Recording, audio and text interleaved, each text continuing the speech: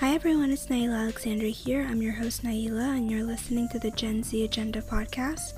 The Gen Z Agenda podcast is a podcast where I discuss, critique, and analyze popular topics through the lens of someone from Generation Z. If you want to check out some of my recent episodes, the last episode I uploaded was called What They Don't Tell You About College, where I talked about the many things that they don't tell you about college and how schools prepare you to attend college and to get into a college instead of preparing you to succeed in college. And then the episode that I uploaded before that was another life updates episode where I talked about turning 22 and what I want for myself at that age. Also, please check out the Instagram for this podcast. The user is at the Gen Z_agenda podcast. Now, without further ado, let's get into today's episode.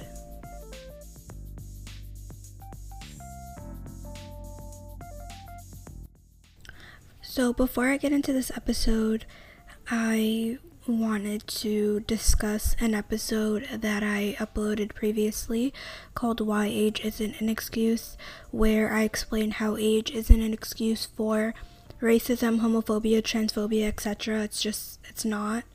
And I've seen a lot of people question why a person's life has to get ruined because they said something stupid, ignorant, offensive, whatever it is.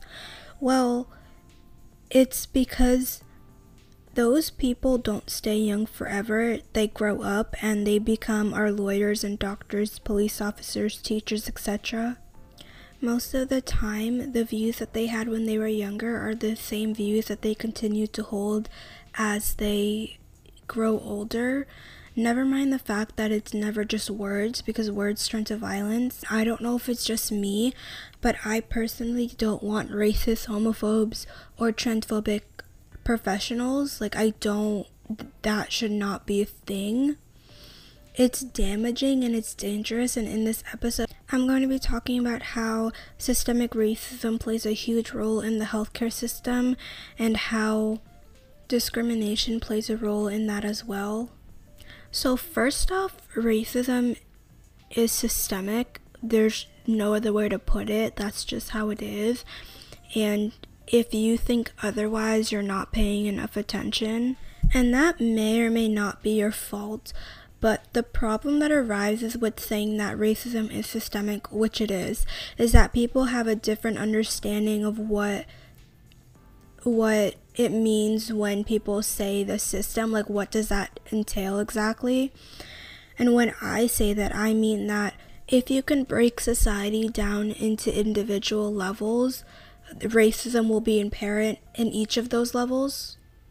For example, housing is probably the best example I could give you of systemic racism and gentrification as well. But we also see racism in the education system. And we are still living in a time where we're seeing the first black whatever in 2020. For example, Princeton University has been around for 274 years. Just to clarify, it was founded in 1746, and they've just this year named their first black valedictorian. It's also important to state that because of the pandemic, they didn't actually have a graduation. So in a way, it is kind of like a slap in the face. It's very much a backhanded compliment because, yes, he was the first black valedictorian, but he didn't even get to have his moment and give his speech. And the school's been around since fucking 1746, and you're telling me that now they have their first black valedictorian? That does not sit right with me at all. It's not that black people aren't qualified, it's just that the playing field is not leveled. We're just not on the same level, and we have to even the playing field, and we have to be equal, and we're not. The way that we do that, at least the way that I think we do that, is to find a solution to end systemic racism. And how do we solve systemic racism? That's a question a lot of people have been asking. That's a question that I ask myself that I honestly don't really know the answer to. And I did go on a little tangent, an important one, but a tangent nonetheless. So to end that, I just want to say that the healthcare system is inherently racist and discriminatory. And if you didn't know that before, you're going to learn about it today. So I wanted to talk about how discriminatory the healthcare system can be to transgender individuals and gender non-conforming individuals. So if you didn't know, you're going to know about it today, that the healthcare system is inherently transphobic. We don't really talk about that enough. I'm not really sure why, but it is, and I have some statistics to prove it. But first, I'm going to go off on a little tangent because I'm very passionate. Oops, I just hit my microphone. I'm very passionate about human rights. And okay, first off, I want to say that there are people that have died because they didn't get adequate treatment due to the fact that they're trans or gender non-conforming, and doctors and nurses whose jobs are to literally save people have refused to provide their services to openly transgender patients as if that's not their job. And if you're a medical professional, if you're any type of healthcare professional and you refuse to provide your services because of your bias, you don't deserve to be in that position. You don't deserve to be a professional at all. Point blank, period. They are allowing people to die on their watch, and it's not okay. And it's getting to a point where trans folks are literally avoiding hospitals or any type of medical center because they're scared of what's going to happen, and it shouldn't be that way. I mean, we've been knew that the healthcare system in America is a joke and it needs some serious fixing, but nobody should be scared to go to a hospital to get services that they need, especially if they are in dire need of such services. That's absolute bullshit. I'm sorry, but trans people are still people, and I don't understand why people don't see that. They are human beings, and every human being deserves basic human rights, and going to a hospital or an urgent care or any type of medical center to get services, whatever the services may be, is a human right. That's just what it is. Everybody deserves that. I mean, everybody deserves that to be free too, but that's a whole nother discussion.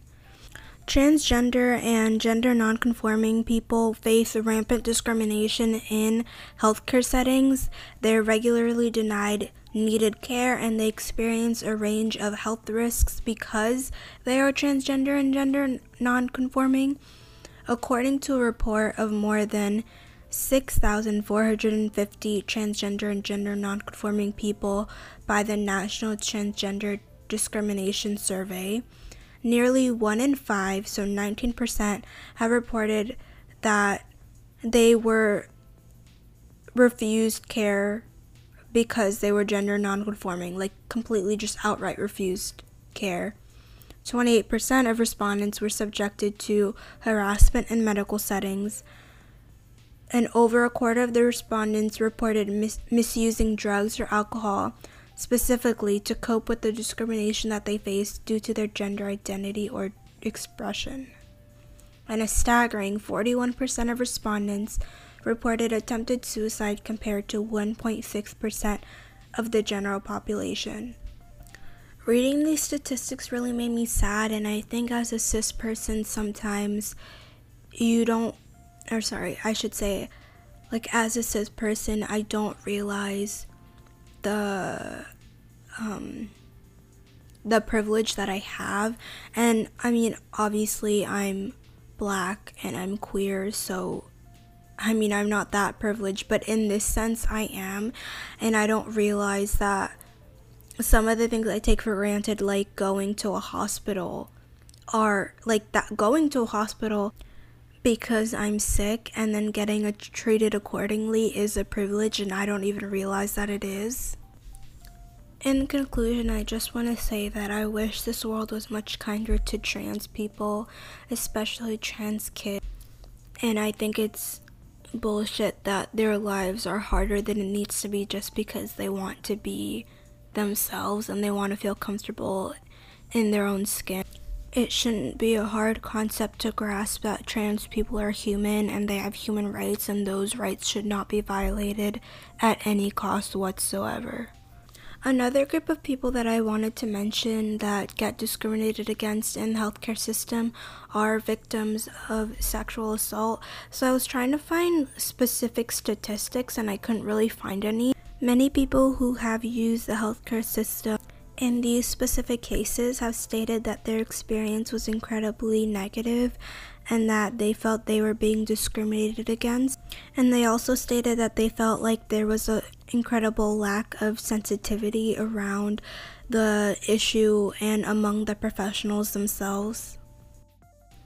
So before I talk about how incredibly racist the healthcare system is, I just want to talk about really harmful and famous stereotypes about Black people, because I feel like that plays an incredible role in the way that Black patients are treated in the healthcare settings. So the stereotype about Black women is that we are strong and we are superheroes.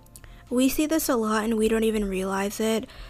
The media loves to portray Black women in this way, and a lot of times the Black women on a TV show or movie will go through the most extreme emotional, physical distress and somehow will always turn up okay because she's supposed to be strong and she's supposed to be the one person that all the other characters can lean on and ask for support, but then nobody does the same for her. I brought that up because there is a myth, or there has been a myth going on for an incredibly long time, that Black people don't feel pain the same as white people. I suppose what they mean by that is that there's a threshold for pain and that Black people experience incredibly higher levels of pain than white people. But I brought up the stereotype about the Black women and Black people being portrayed as superheroes and strong because I personally think that that directly correlates to the way that Black patients, I should say, are treated when they're admitted to hospitals. So this is the part that I've been wanting to talk about because I honestly haven't seen a lot of people talk about this really besides Black Twitter. But Black expectant mothers are dying at incredible rates, and it just relates to how the healthcare system is treating them. Black mothers die of pregnancy-related causes at a rate 3 times higher than white women. Our healthcare system treats people differently based on race, and because of that, Black mothers are at a greater risk for pregnancy-related complications than white mothers. Black women are often dismissed or ignored by medical staff providers. One of the best examples I could give you is Serena Williams' experience. So after Serena Williams gave birth to her daughter, she explained in an op-ed how she was treated and how at one point it became a life-threatening issue. After her pregnancy, she dealt with serious complications which started the day after her daughter's birthday. So she explained to her nurse that she was feeling out of breath. And due to her history of pulmonary embolism, she alerted the nurse to her problem because she knew that it was going to get worse. She told the nurse exactly what she needed, which was a CT scan with contrast and an IV heparin, which is a blood thinner, through an experience before. So that's how she knew what she needed. But when she told the nurse that, the nurse thought that her pain medicine might be making her confused. And the nurse really didn't give any weight to what she was saying. She persisted though, and when her team ultimately did perform an ultrasound, it was revealed that she had small blood clots in her lungs, which is what she was saying in the first place. But based on her medical history, that should have already been something that they were prepared for at the least. And Serena's case is interesting because it really just goes to show you that income doesn't matter. It didn't matter that she's incredibly wealthy or that she's a celebrity. Her nurses and her doctors saw her the same. They just saw her as a Black female patient. God forbid that she wasn't as persistent as she was. Maybe they would have never performed the ultrasound and they would have never found the blood clots that were in her lung. It's been estimated that about 50,000 women in America deal with dangerous or life-threatening pregnancy-related complications each year. Black women are disproportionately likely to face these complications and fall victim to America's ongoing maternal mortality crisis. And many of these deaths are largely preventable, but because of the systemic racism and discrimination in the medical system, people die. People that could have been saved died because of medical professionals' inherent bias. Someone on Twitter perfectly worded this, and they said that we as in Black people, we have the highest mortality rates and predispositions to disease, but we have a healthcare system that is so racist, ableist, fatphobic, and classist that we're almost more fearful of doctors than we are of death. I mean, I honestly couldn't word it better myself. I feel like that perfectly sums up everything that I wanted to say. This is an episode that I've been wanting to do for a really long time because I think these topics need to be talked about and we need to start having a conversation about the really serious issues that are going on. I learned a lot researching this, and I hope that you learn a lot too by listening to this. So yeah, that's the end of today's episode. You're listening to the Gen Z Agenda. I'm your host, Naila Alexander, and I'll see you soon.